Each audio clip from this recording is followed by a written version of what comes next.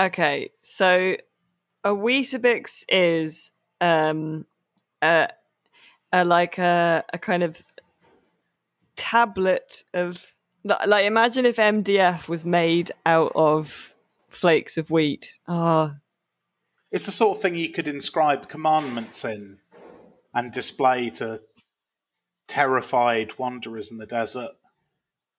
it's how big is a Weetabix? About the size of a man's torso. It's about the size of a smartphone. Yeah, there you go. It's about the size of a smartphone, but like not one of the massive ones that is now on the way. It doesn't fold out into like two smaller Weetabixes. Yeah. No, that's Weetabix Plus. Yeah. And it's sort of made of like compacted flakes of wheat. Mm. And then it in its base form it is hard and dry, and then but when you pour milk over it, it then absorbs the milk and starts disintegrating into a kind of mushy pap. So it's kind of, in terms of cereal, the worst of both worlds. Yeah. But I like to eat it dry with butter on top. Alice will now have to ritually confess this as the opening to every podcast.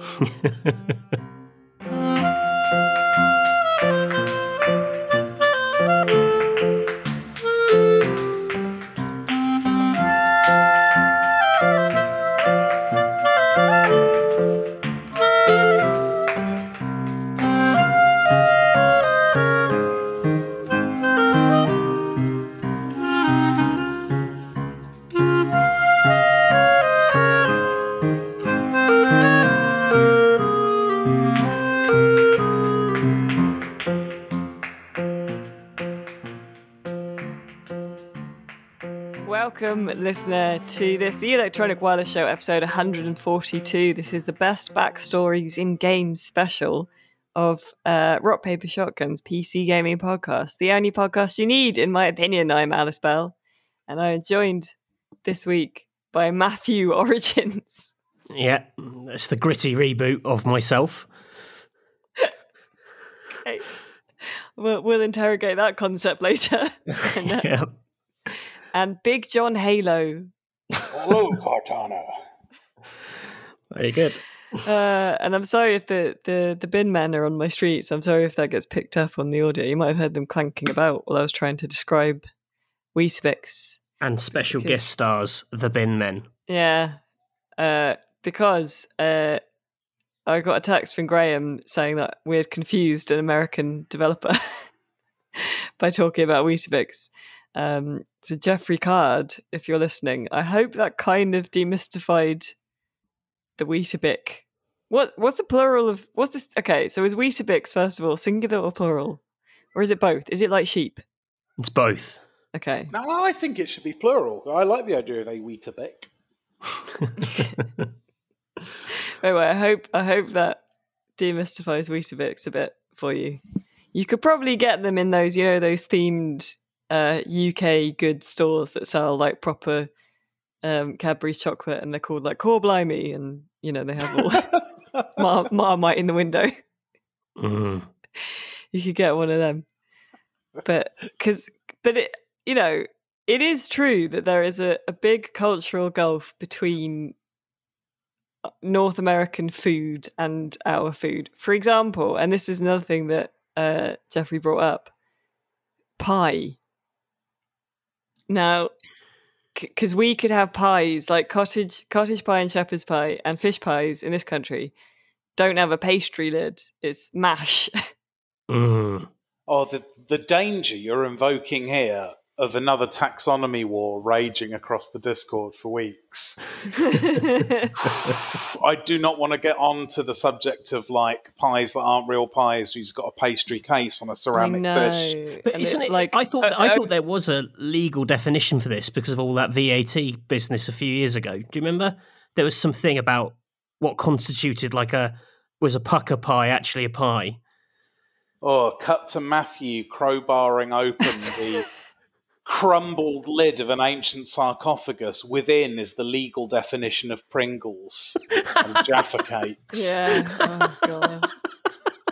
Well, Jaffa cakes is quite easy, isn't it? Because cakes go hard when they go stale, and biscuits go soft. That's it, isn't it?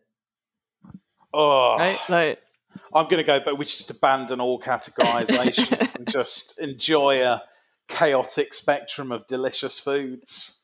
Because I remember there being a period where like the future of Greggs hung in the balance based on like a particular definition of pastry. Like if it went one way, like all their pies would then be £100. If it went the other way, they could continue selling them for 50p. It was quite an exciting time. oh my Not for God. Greggs. No, not for Greggs. Those poor Geordies. But the thing that most baffles me is the American definition of casserole, because here it's quite a specific dish, and it's sort of like halfway between a stew and a soup almost. It's weird, but there is, you get like a casserole dish with like it's a thing. It's quite a European sort of continental fun thing, oval, isn't it? yeah. But like in America, it feels like all bets are off for a casserole. Like green bean casserole, what's that? What's going on there? Like, Is that the one with marshmallows? I think that you take a sweet potato and then you put more sugar on it. The green bean casserole, I've had that. Isn't it just some beans? I feel like a casserole in America, and I'm probably wrong, but from what I've seen, it like a casserole is if you just punt a load of stuff in a Pyrex dish and then you bake it. You got a casserole going. So it doesn't need to be a slop. I don't know. I think there has to be an amount of slop so it doesn't dry out, but it feels like a casserole is sort of a pasta bake but with anything. Oh, interesting. It sounds like the sort of thing that's named after someone. Like, you know how sandwiches, obviously, as we discussed, have a backstory with a man. Yeah. I wonder if casseroles too have a backstory and who the man is or the woman behind their creation. I think they're French, aren't they? Oh, I don't know. I was just I was racing to the Segway Gold. Oh, I'm so sorry. Because the theme of the podcast this week is segways. No. I messed up after all that. Backstories.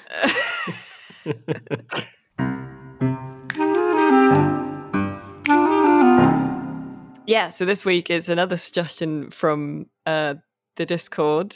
And well done, Nate, for that masterful backstory about segways. We're talking best backstories. And I was quite broad when I texted you guys. I was like, it can be backstories of people, places, or things. Because I felt like Nate would probably be like, there's a spear in Dwarf Fortress. Oh, yeah. Oh, that's got me thinking about something else now. I might change my thing. Yeah. All right, yeah. Or like, you were going to be like, there's a castle in Age of Empires 2 that when you click on it, yeah. So I wanted to allow some flexibility there. So Matthew, the gritty reboot of Matthew. Yes. Would a gritty Matthew be someone that like ate all kinds of glistening food and like, well, I don't know. I like to think it's Matthew rebooted as beloved anti-fascist hockey mascot Gritty. Yeah. Just you with a thick coat of orange hair and vast spinning eyes. Yeah, that's what I'm going for. That's the dream. Yeah. I love Gritty. Gritty's sort of like, he's like an ANCAP honey monster. You don't see him around much at the moment. Maybe he's sick. I don't know when the hockey season is, though. Oh, he might be like hibernating. Yeah. I was legitimately terrified of the honey monster when I was a kid. The Me concept of eating the transformation in the advert when the boy would turn into the honey monster is kind of, it's up there with like American Werewolf in London. It's proper like Cronenberg body horror. I was afraid of the monsters off of the Monster Munch adverts. They all had because they're like puppets, they all had like massive baggy mouths then they just look like they could eat you, really like casually. I wonder if this discussion too is very alienating for North American listeners. Well, no, it's just like, imagine Gritty, but he's really into cereal, and if you eat his cereal, you turn into him. Yeah, that's pretty much it. That's the Honey Monster's whole deal. Yeah, the Honey Monster is like Gritty's uncle who's now in prison. And no one talks about why. I really like Honey. Well, there's Tony the Tiger as well. We can all get behind Tony. Oh, yeah. They're great. Well, actually, I'll say that. Ashley was terrified he was always going to come up the stairs and murder her as a child. So, oh my God. Yeah. Where did that come from? I mean, to be fair, tigers famously not serial eaters. So. Yeah. He's got kind of big Shere Khan energy as well, Tony the Tiger. Does he? Yeah, they could be brothers. They just went down very different routes. No, but Shere Khan's really conniving and power hungry, and well, so is Tony the Tiger. Tony's just a jock who loves cereal. That's what he's like on the packaging.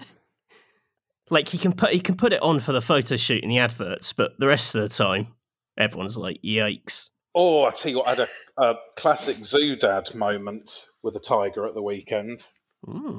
We went to Dudley Zoo. It's our first zoo outing since, there was Crocodiles of the World, but I like to think of that as, a crocodile experience. This is our first full spectrum zoo since the pandemic. And there was a tiger right up by the windows of the tiger den. And Tally, my daughter, got up on the ledge to have a look at it and was sort of smiling at it. And then the tiger did a massive yawn. It was just doing a yawn, but it had its mouth open really wide right over Tally's head. And, I froze, and so did Ashley. And we both looked at each other after about 5 seconds had passed after the yawn. So, did your brain forget the glass was there? Were you ready to, attack a tiger and die? Yeah, me too. Our hearts didn't stop beating. They never stopped beating, otherwise we're both inspired. Yeah. But, we were really pumped up for an hour just because for one atavistic instinct we thought a tiger was about to eat our daughter's head. Was this where the picture of the site? Nate sent me and Matthew a photo of a sign saying "Don't bang on the glass." Yeah, that was by the orangutans. Yeah. It's made me think of Matthew. Nice. Yeah. We haven't talked about a game yet. Matthew. My segue was way premature, wasn't it? No, it's my fault. Matthew, what backstory have inspired your name this week? It's not really inspired by any kind of origin backstory. I've recently been getting into Hades.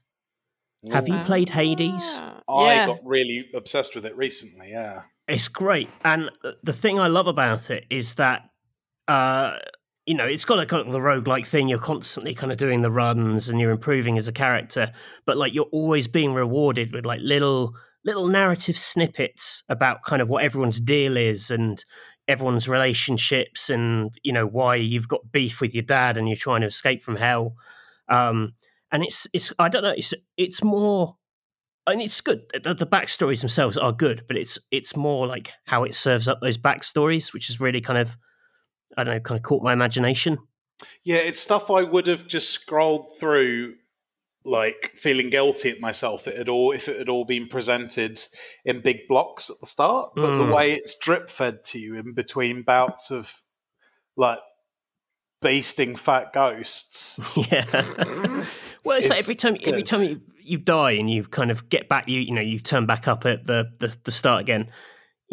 There's maybe a few new dialogue boxes, a couple of people having a little chat, and you begin to piece it all together and work out who's who. It's really neat. I don't know why I didn't play it sooner. I'm a big idiot. Thanks for that one, Poseidon, mate. He says that a lot. He calls everyone mate. Yeah, but in this really like unconvincing, like privately educated kind of posh boy trying to relate to like a taxi driver way. Like, well, maybe that is his relationship with who's the river man? Karen. Yeah, that's it. Maybe with him, it is. There is quite a gulf between them. Mate, the sort of son of hell, and that guy. He's like, Yeah. all right, mate. It's a bit like me. You're talking to the guys when I was trying to borrow the traffic cones. Hello, mates. And Sisyphus, the boulder guy as well. That whole relationship is really like, aristocratic lad chatting to the gardener. Yeah. The gardener, admittedly, who's chained to a hedge for eternity. But I love that. I love that the boulder has a little face. Oh yeah, you can interact with it as well, which I only just realised recently. Can you? Because I just thought it just had a little face. You can give it some of the magical jocks wine. Can you? Yeah, I didn't know that. There you are, gameplay hints here on the EWS podcast. First, surely. Yeah, you could talk to a rock and give it wine. But no, it's very, very good. That's good. I don't know how. I'm going to put Adam and say I'm not great with like mythology, so I don't know how much of it is just regurgitating, actual kind of. I say actual, but known relationships between certain gods and certain stories, or if it's its own story, or if it's kind of a mix of the two. What's the read on that? I think it's mostly regurgitating known stuff, but with a bit of a new spin. And I like the way it gradually reveals stuff. Yeah, but by, when you meet people over repeated gameplay stuff, you don't get like info dump straight away, and you grow relationships with these people and learn more about them. It's very good. I know my mate Ollie was doing a PhD on the obscure myth that it is based on, and he absolutely loves the game. And if there's one thing I know about like working classicists in academia, is they do get annoyed when things stray too far off course. So I would call that a stamp of quality. I know that was all a bit my uncle at Nintendo. But My brother did classics at university, and I tried to get him to play it, but he's not into your roguelikes so much. Although he was tempted by how cool the characters look in it, but I don't think Apollo's in it, and Apollo's his favourites. Oh, but Fast Boy, Hermes, that is Apollo, isn't it? No, they're different. Apollo is Artemis's sister, or maybe they're because the Greek and Roman ones are sort of. It's this one I always get really confused because there's Mercury, Apollo, and Hermes all occupy the same space. They've all got magic boots. That's it, yeah, and they're all very quick. Also, the Flash from DC Comics. And the smaller Chuckle Brother. They're all just in the same conceptual slot. I think Apollo is his own thing. I think it's Mercury and Thingy are the same. But I think Apollo is his own man. Oh yeah, well maybe they're saving him for DLC. Maybe. But anyway, Hades is very good. Who would you go for a pint with out of all of the gods? Dionysus. Yeah, man. He's the one I like lean toward. Like he's the one who's like boons I want, because he kind of makes everyone sort of gives them a damage hangover, and they kind of it whittles away at them, so it does the work for you. I do like Artemis's ones though. She does. You can stack some crit stuff with her quite well, I think. I never bother with crit in games in general. It always seems like a gambler's excess to me. Like, this will really do well if you hit and, if you roll lucky with the dice. I always prefer buffs that, like, increase certain things by an unambitious but definite amount. Yeah. Timid buffs. That's it. Things you don't have to think about. Oh, yeah. Yeah, okay, yeah. I'm big into my passives. I don't want to have to do anything. If I have to execute it, I'm like, nah, not interested. That bow in the game where you have to let it go at a certain point for it to do mega damage, which apparently is the best weapon according to Rock Paper Shotgun's guides on best weapons. Yeah, I like it. I think it's great. It's not the fists, though, is it? I don't think I've unlocked the fists yet. I love the weapon that's just boxing gloves. Wait, we should talk about another game. With backstory. Well, I'll throw one in. Big John Halo, my namesake, or me, in fact, is, of course, John 117, I think it is, off of Halo. You know, the motocross man from the future. Yeah. Saved us all from the dog man. And I got quite into the Halo lore because I've just got such a soft spot for it.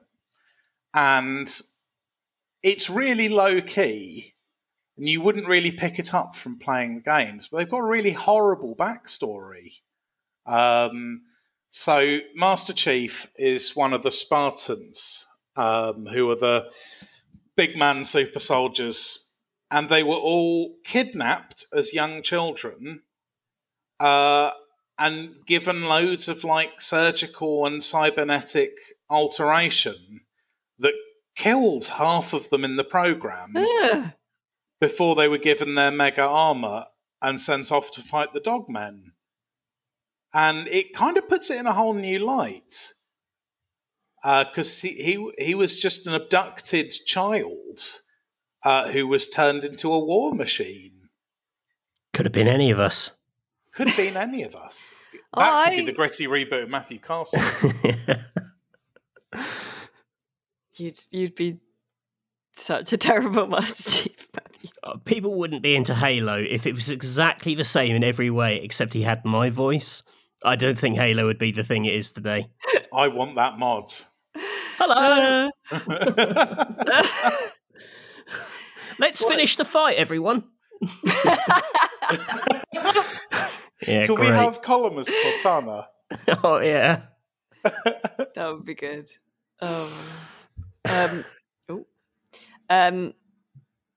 But what? Because I always assumed that he was, the Spartans were just like good Marines who then got to be grafted into a super suit because they just loved their country or Earth, I guess, that much. Well, that's the energy it gives off, definitely. But a lot of the lore behind Halo is actually pretty interesting. I don't know why. I think because essentially that the games need to appeal to really, really hammered bros, so that they go light on all of that. But I think this might have happened because there were Halo books once upon a time. I'm not sure if there are now. The novelization weren't bad, actually. And I think they just this guy needs to have, some character. And so they came up with this whole backstory. And it was enthusiastically embraced as canon. And it's just kind of there in the background the whole time. See, the problem I have with more recent Halos, I think it's now a little bit too in love with its own backstory and lore.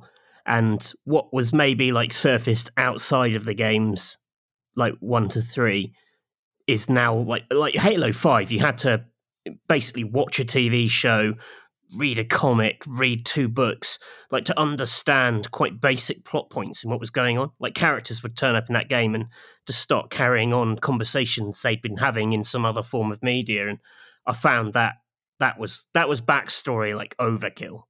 Well, yeah, there's a difficulty, isn't there? At some point in the last 10 years, marketing campaigns became canon. And so, that's really clever in a way, isn't it? Because you have to engage with all of the, the pre-game material in order to... It's interesting, actually. Jurassic Park's doing this in a big way at the moment, because obviously the movie's got delayed Dominion until next year. And so I think I did it actually as a recommendation a few months ago. But they've been doing this animated series, Camp Cretaceous, which is kind of one of those things that's technically for kids, but actually really good, about some kids who were stranded on the island after everyone evacuated Jurassic World. And it's gotten really heavy plot-wise. And I'm absolutely certain now that the next film won't make a damn jot of sense to anyone who hasn't watched 3 seasons of this animation. Right. Well, I mean, it will. It will be dinosaurs going berserk. But we were all like, why the hell is there a mecha John Hammond? And you're like, well, if you'd watched Camp Cretaceous where they built him, you'd understand. Out of twigs and spam. Spared no expense.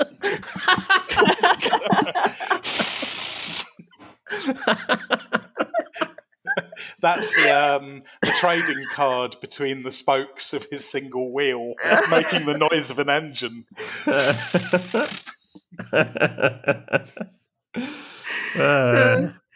I mean, the interesting thing about Halo is that Halo 2 was, I think, one of the first ever ARGs for the marketing, which was I Love Bees.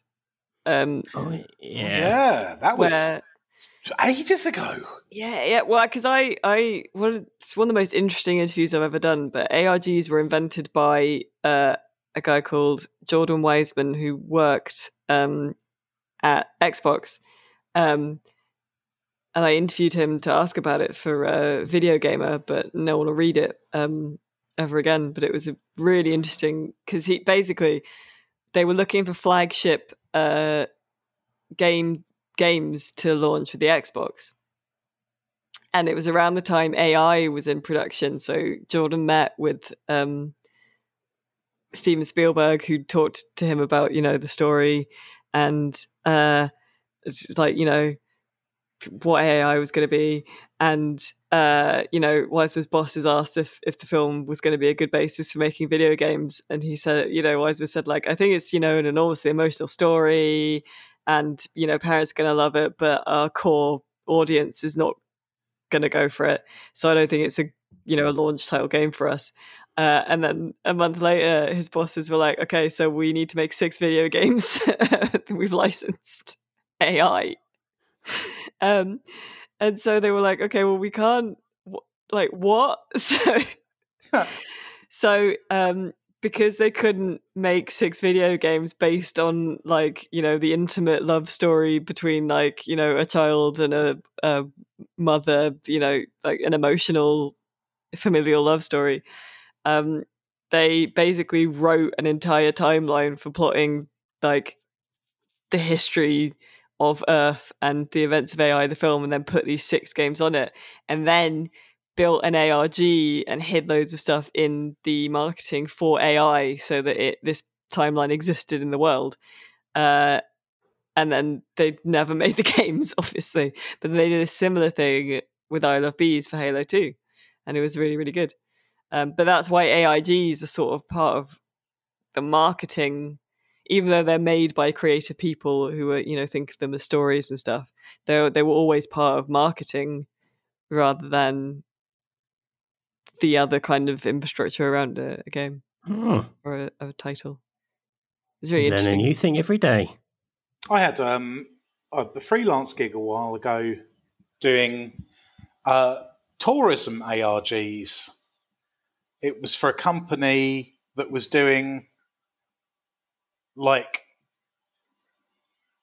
I mean, the stories I wrote were quite good, but I never quite understood the concept, if I'm honest.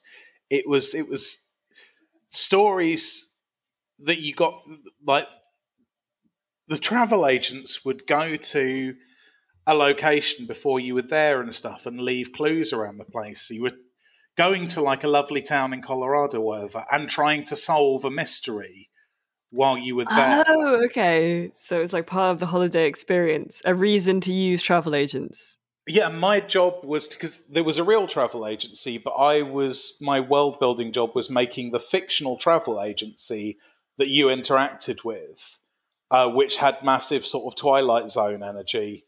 and was a bit not of this world. It was great fun. Okay. Sort of like that podcast everyone likes. Exactly. Like Electronic Wireless Show. Yes, yeah. Just like that.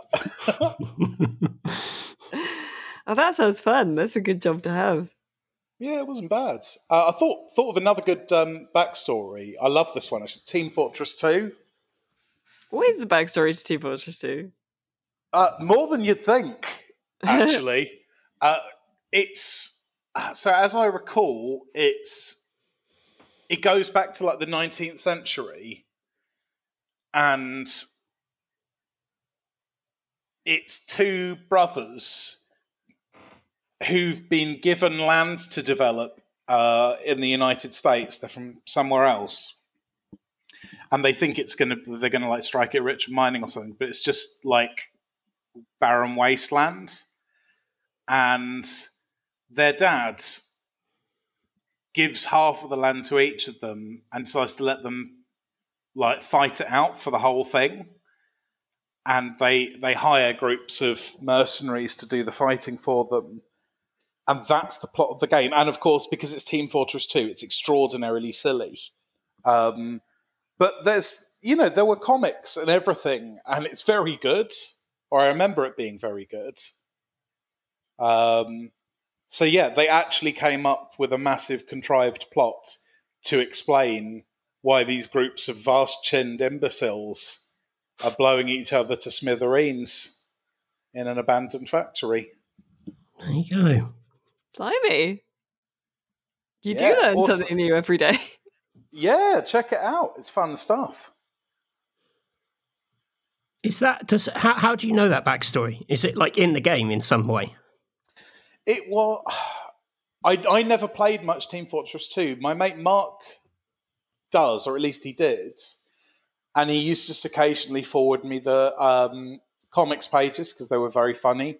There was an Australian man called Saxton Hale, who was enormously hench and had a big patch of chest hair in the shape of Australia, and was just a very, very, very absurd parody of masculinity. He was great.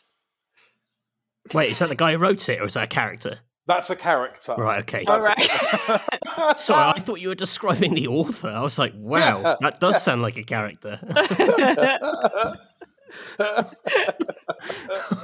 was like, whoa, that's unbelievable. What a wild dude.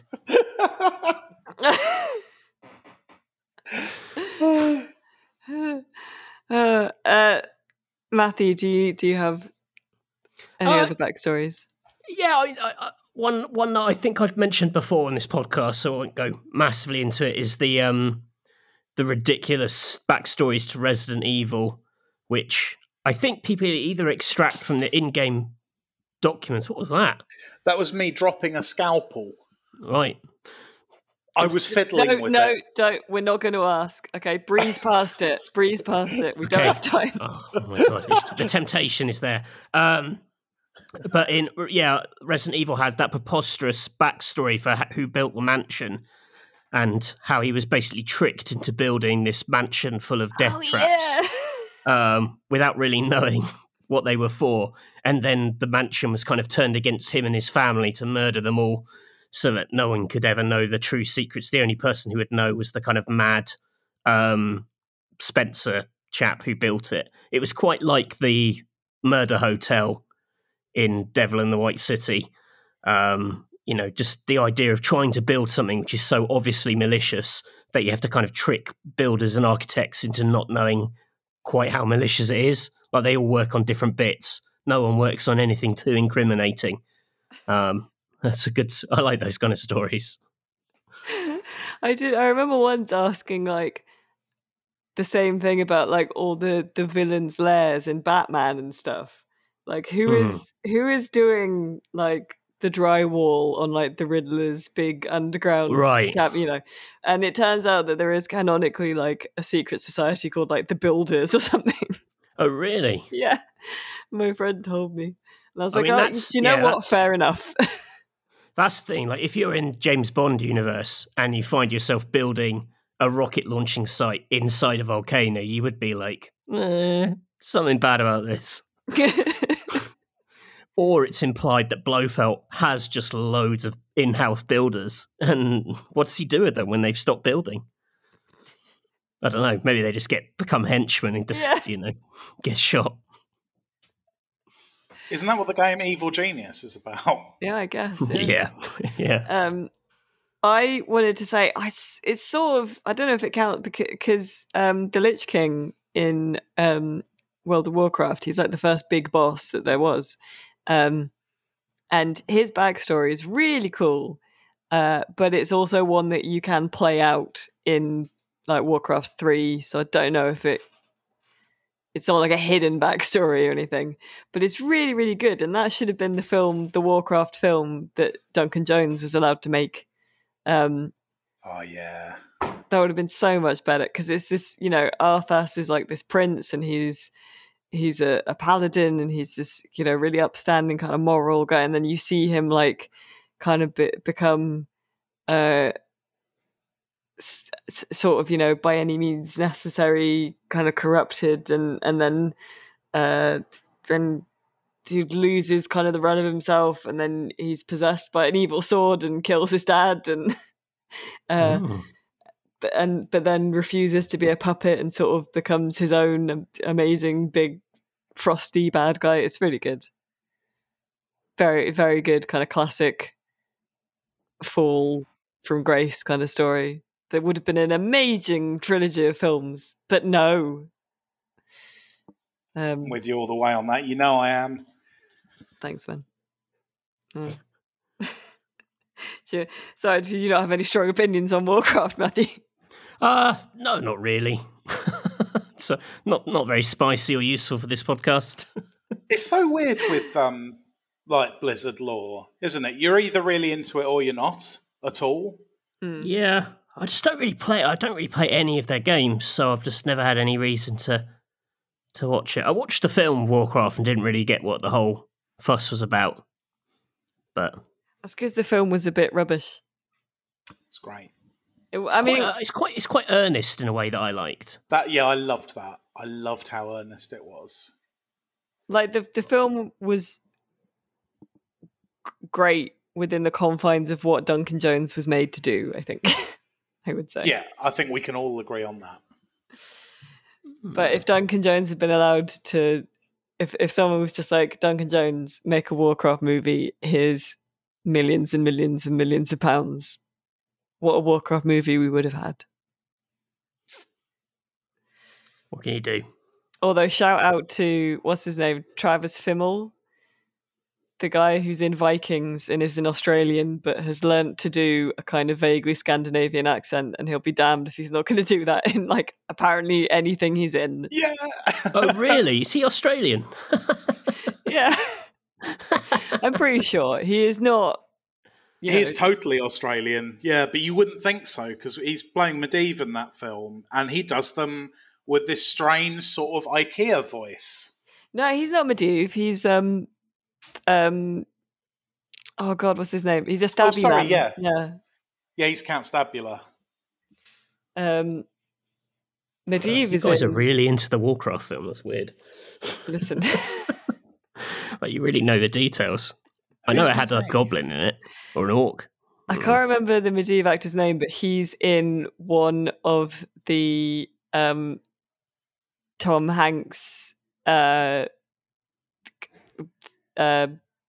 film things that. Do you know the? Oh, he's the coconut in Castaway. Yeah, Wilson. Yeah, that's him. It's not even a coconut; it's a football. God, we're doing a terrible job of this.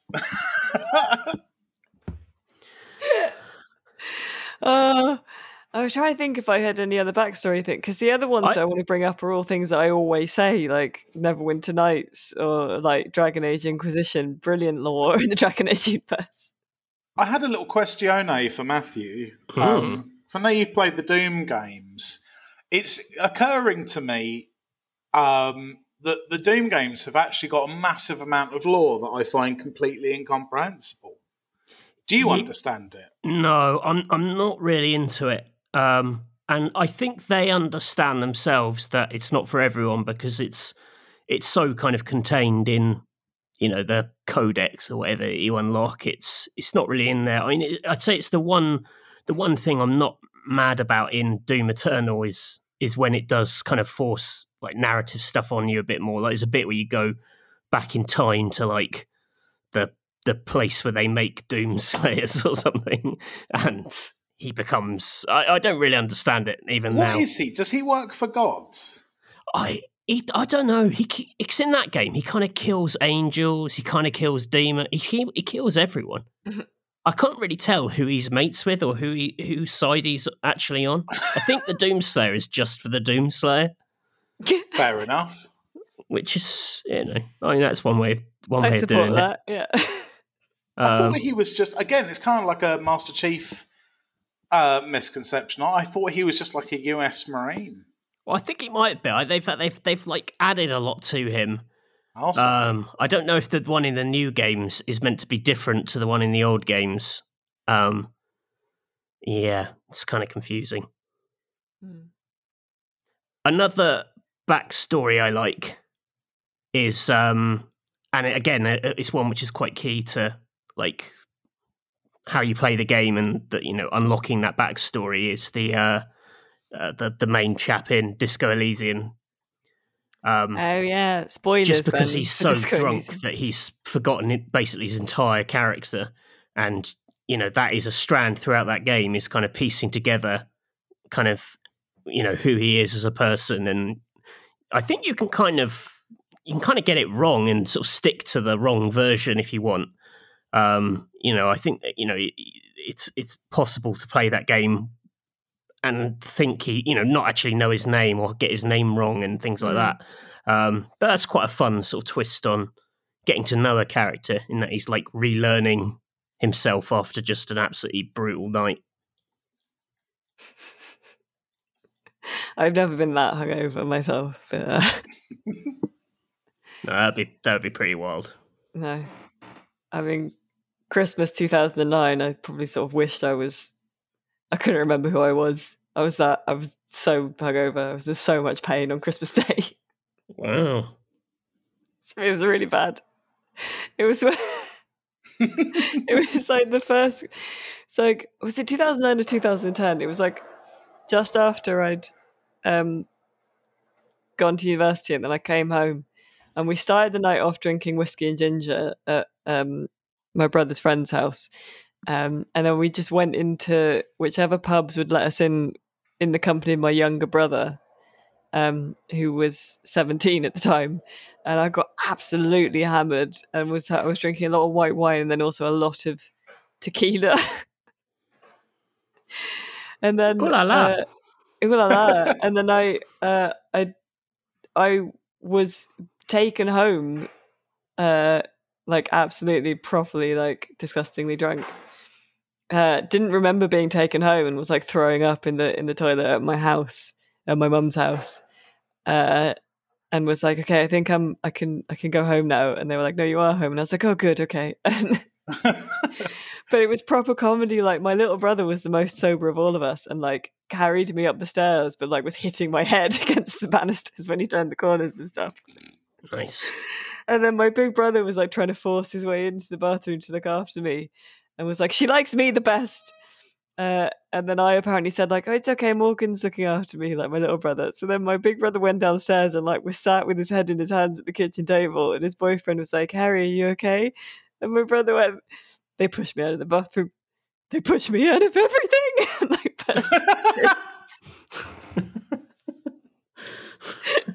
and then we were all like, none of us could stand for Christmas dinner. What an apocalyptic Christmas. Yeah, it was really bad. Sorry for that. I derailed the point. I am the derailer now. We all have our time. My time, admittedly, is most weeks, but... You either die a hero or live long enough to see yourself... To derail the podcast. That's a line from Matthew Origins. If If you love online shooters, you should listen to Ultimate Audio Bang, Rock Paper Shotgun's fortnightly podcast. Every second Friday, I, Ed Thorne, and I, Imogen Beck-Helling, chat about the latest news in Shooterland. We go in depth on Apex, Warzone, and more in our weekly talking points. and we also tell you about the silly player names we come across. I once played Valorant with Joey Tribbiani. Subscribe to Ultimate Audio Bang on your preferred podcasting app, or listen to us every second Friday on rockpapershotgun.com. Well, we should probably sneak in a little Cavern of Lies while we can. Yeah. The Cavern of Lies. Ooh, Thank you, Anthony Hopkins. that was more Bane. It was a little, wasn't it? All right, so Nate, it's your Cavern this week. Yeah, and it's, you may be unsurprised to hear, a little bit of an experimental one. Ooh. So you get into the cavern, and it looks like an awful lot like a expensively but slightly tackily decorated, like well-to-do McMansion in New Jersey in the early 90s. Mm. And there at the centre of it is a glum-looking Tony Soprano. Okay. God. And he's surrounded by his goons. You've got Silvio Dante with his slick back hair, Mm-hmm. Paulie Walnuts with his little wings of greying hair at the side of his head, and you've got Christopher Moltisanti, the fiery young wannabe-made man, and they're all wearing suits of enormous power armour Right. and holding dice. Right. And Tony looks really despondent at the whole thing. Now, look, there are going to be some bad Sopranos accents in this one. So Okay. I'm just going to apologise in advance. Says, I'm glad you're here. The boys, they've been playing too much of that Warhammer 40,000. Right. They've gone crazy. They think they're super soldiers from outer space or something. Who's saying? So, this is Tony. Yeah, this is Tony Soprano. Okay. Right. Can I suggest you need to be eating cold pasta from the fridge whilst breathing out like a pug? There's some breathing. Anyway, they won't stop going on about these, like, futuristic battle guys. And I think one of them's lying to me. I need you to find out who the rat is. Because if they'll lie to me about Warhammer 40,000, they'll lie to me about those rat bastards from New York. Oh, yeah. So you need to find out which one of them's fabricating the backstory, and so I can whack them. Right. There's so many layers to this. Yeah, I've just been thinking a lot. This is a Warhammer 40k Cavern of Lies, which has been given a rather inexplicable Sopranos skin. Well, I spent a lot of the week doing this Twitter thread where I've been photoshopping faces of Soprano characters on Warhammer 40k art, and it's really, the combo has really made me laugh. Good, right. So now it's going to be inflicted on you. Fantastic. All right. So what's going to happen here? There's only 3 participants in this week's Cavern because it's quite involved. And it's Silvio, Paulie, and Christopher. And they're each going to tell you the backstory of the founder of the Space Marine chapter that they play in the tabletop war game. Okay. And one of them is talking out of his bum. So, but they'll all sound like that because they'll be doing forced bad gangster accents. Okay. But one of them will be telling lies. So only one of them's like, okay, all right. Yeah, just one. You need, otherwise Tony will whack both of you if you choose the wrong one for casting a doubt on one of his loyal foot soldiers. So who do you want to approach first? You've got Paulie's wearing a sort of pale green, sort of creme de menthe coloured armour. You've got Christopher is wearing spiky red armour, and Silvio is wearing a mysterious sort of blue-grey suit of plate armour. Should we talk to Paulie first? Yeah, why not? Hey, so I got to tell you about this guy, Mortarion. He's a demon Primarch of Nurgle. And like all of the Emperor's genetically modified sons, he was thrown into the depths of space. And in his case, he was corrupted by Nurgle. He's the plague god, you see. Yeah. And he ended up on the planet Barbarous, which was a world wreathed in poisonous fog and steam engines and stuff. You know, like you're Dishonored. Okay. And wait, this is the mid-90s? Yeah. Dishonored doesn't exist yet? My uncle at Nintendo showed me. Oh, okay. Sure thing, Paulie Walnuts. So, so on the planet Barbarous. Sounds so little like Paulie Walnuts. Yeah, there's nothing like him, but I'm going to forge on. You sound like that. You sound like that guy. You sound like the guy that runs the pizza shop in Futurama. I was going to say any gangster from The Simpsons. I really should have considered this before I came up with a conceit for the bit, but alas. So anyway, Mortarion, he's fallen on this poison world, and you got these necromancers who are enslaving the human population.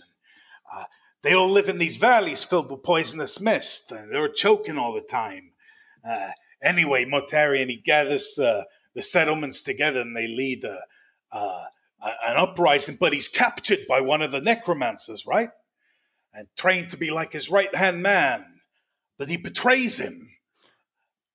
And he climbs up to the tallest mountain in the world, which is free of the poisonous smog.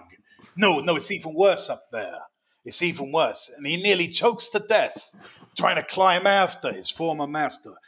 That's when the Emperor of Mankind descends to him and says, "Hey, you're my son." This is so dumb. And he recognizes his true father, and he goes off and joins the Great Crusade for the galaxy. But he's resentful the whole time that his daddy had to save him from climbing up the poison mountain, and so he's bitter, and that's why he turns to the service of the plague god Nurgle later on. Oh, that's the story of Mortarion, the Death Lord. Whoa. Okay. You like it? Yeah, I think that sounds pretty legit. Yeah, it was sort of convoluted enough to have the ring of truth. I mean, if it was a lie, it was clearly very cleverly prepared or an amazing bit of improvisation. So, although there was that bit where he made a mistake, and I'm sort of like, did he make a mistake genuinely, or did he put a mistake in to sort of double bluff us? Or, anyway, let's move on to Silvio. Hey, it's me, Silvio Dante. Yeah. Are you doing the Silvio mouth? Yeah, I'm kind of mumbling. I'm just going to sound like Stallone, but I'll run with it. So listen, I'm going for a different vibe from Polly. He's playing a Chaos Army as I'm playing a Loyalist Space Marine chapter. The Sea Lords. And that I want to tell you about Cetus Bellina, who's their Primarch. Now, like Paulie told you, the Chaos Guards scattered the Primarchs all across space. And they were perhaps cruelest to this guy more than any of them. And he makes Mortarion's place look like a paradise. Cetus got sent down to the depths of Pelagia, which is the sea world. Not like the place with the killer whales, but like an ocean planet. He was raised at the bottom of the sea by the terrifying fishmen. And because he was so strong, he could breathe water around him, and he ripped sharks apart with his bare hands, and he battled squid with his mind. And but he craved something all that time. He craved his destiny as the son of the Emperor of Mankind. So he swam all the way to the surface of the sea, and he swam across the waves for 5 weeks straight, looking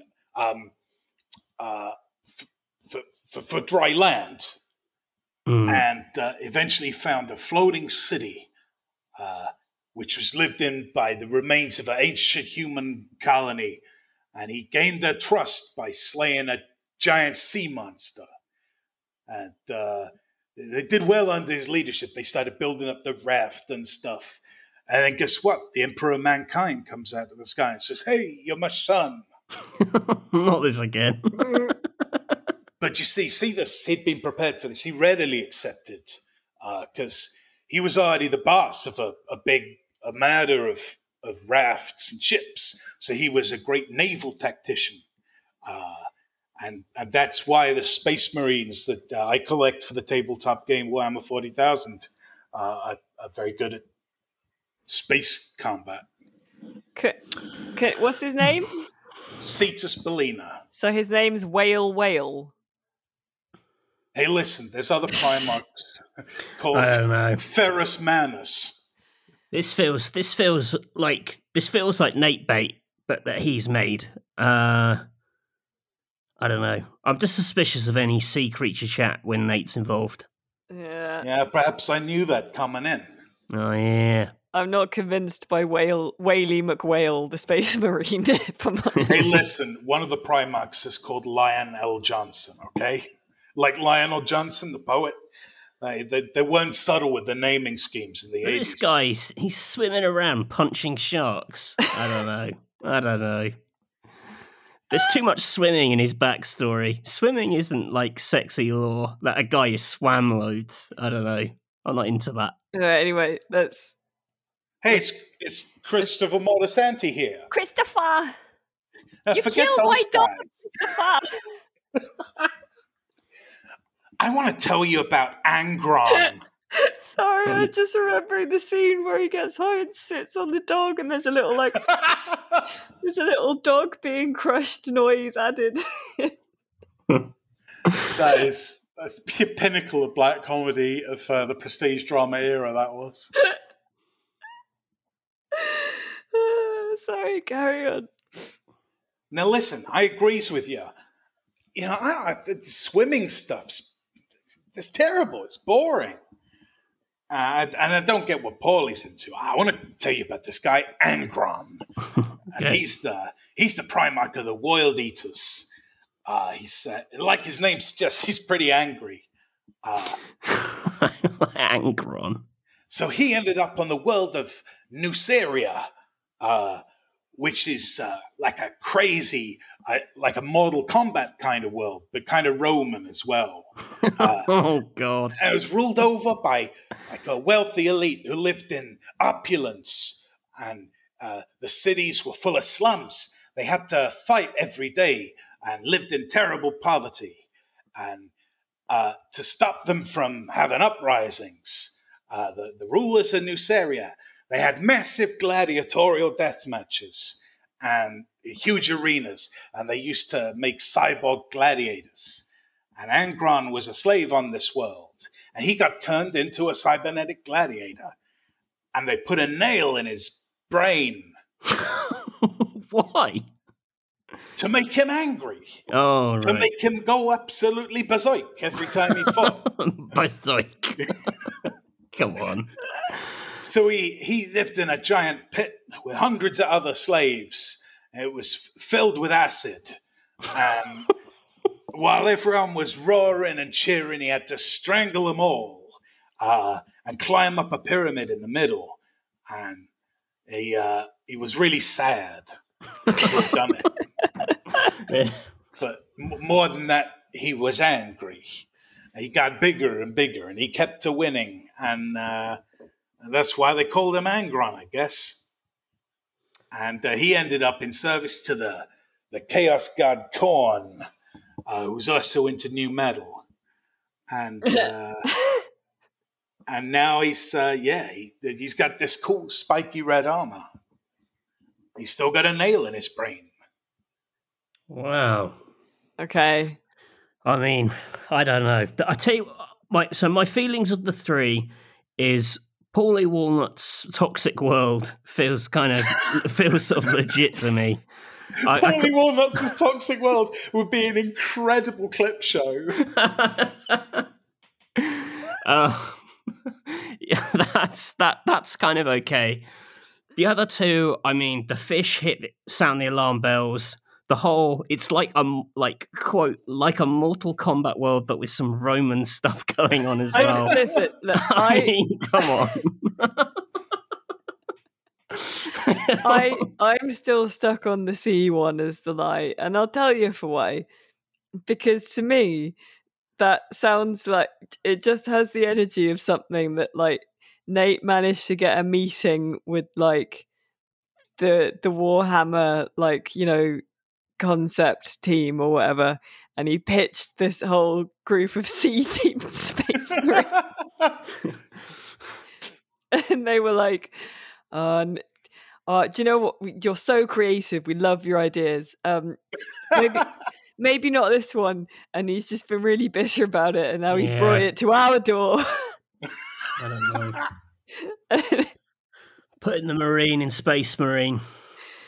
Because also, Cetus Bellina is him. He's called Whaley McWhale, but in, I think, kind of too clever a way, because like Cetus is like a constellation or like a Roman god of the sea or something, and I think that smells of Nate, i.e. fishy. So, all right, just to give a bit of defense on that one, as Silvio ham-fistedly tried to explain, the Primarch's names are not subtle.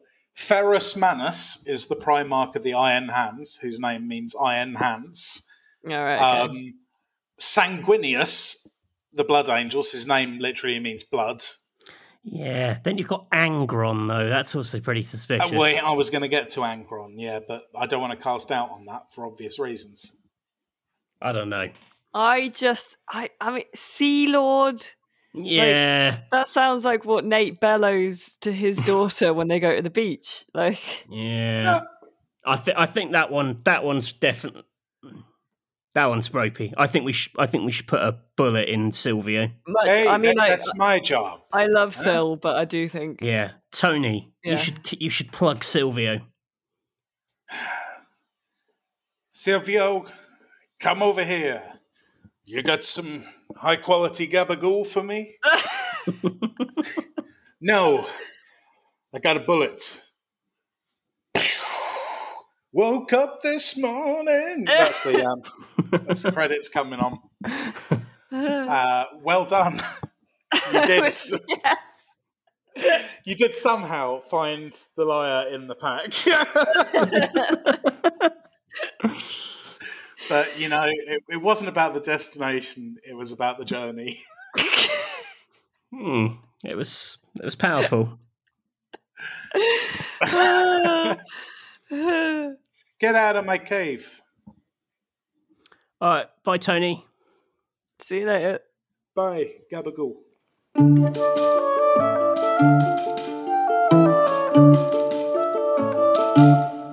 God, thank you for that fantastic realization of Tony Soprano. Thank you. I've been, again, I really should have thought about the voices. That cavern should have started with the HBO noise. Yeah, I'll see if we can get it. Probably can't. Well, all that remains now, dear listener, is for us to say goodbye. But first, we've got our recommendations, because every week we recommend something that is not a video game.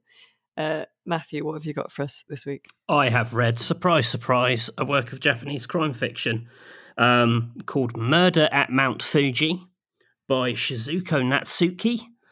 Quite a small, tight little tale of people who gather at a lodge on New Year's Eve, and a murder is committed, but they kind of try and cover it up as a group, and it's kind of about them trying to cover it up from the police. And I quite like will they get away with it stories. So it was exciting. It was a thrilling bedtime read. Wow, thank you very much. I too, surprise, surprise, have a book to recommend. It's a true story. So, the suspicions of Mr. Witcher. What got made into a TV show. So the same author, her name's Kate Summerscale.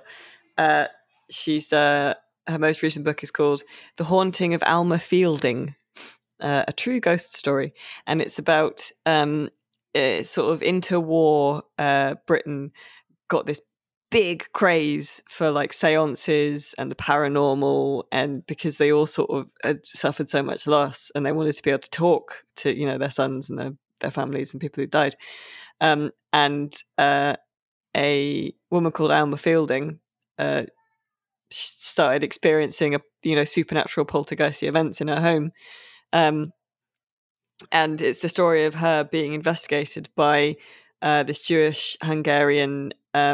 He's sort of like the chief ghost hunter for something called the International Institute for Psychical Research. His name's Nandor Fodor, and it's about his kind of investigation, and it's really interesting, sort of giving the context of the time and this big craze for the supernatural at the time, and then also like Alma's experience and the way that her being investigated sort of drove on the stuff that she's doing, because obviously it was not real.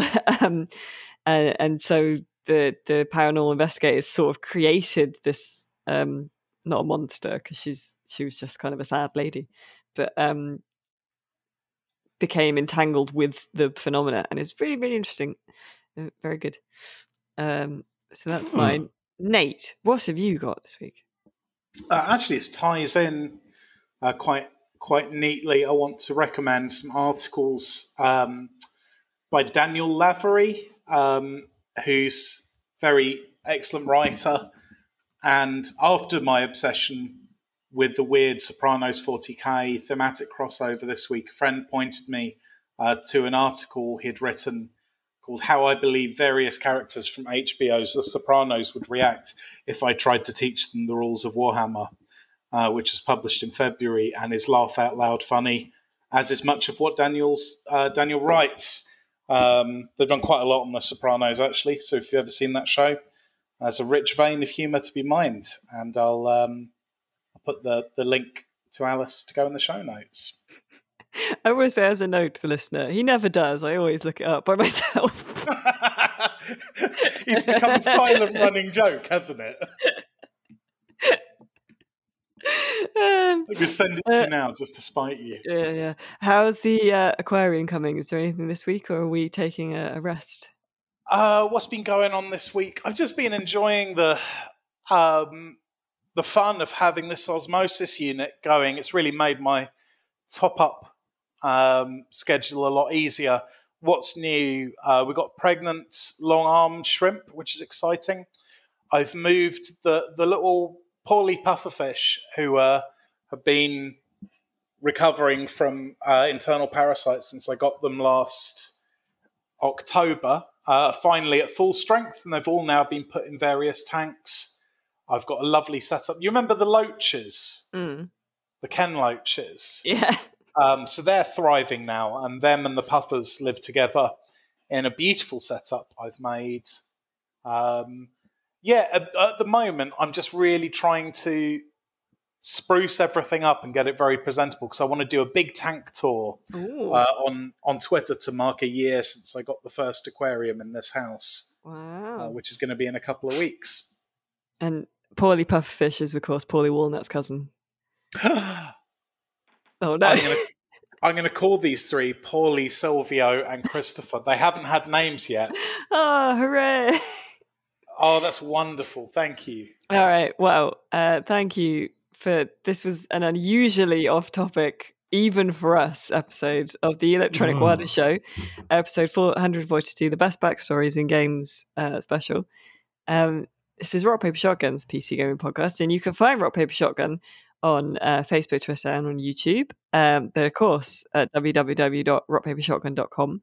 And you can also find more fun and games for the podcast and just games in general on our Discord, the link to which you will find in the show notes. what else? I think that's it. If you want to tweet about the Electronic Wire show or post on social media about us anywhere, please use the hashtag FatBlood, hashtag Big Oats, and hashtag Sharecards Heart Squad.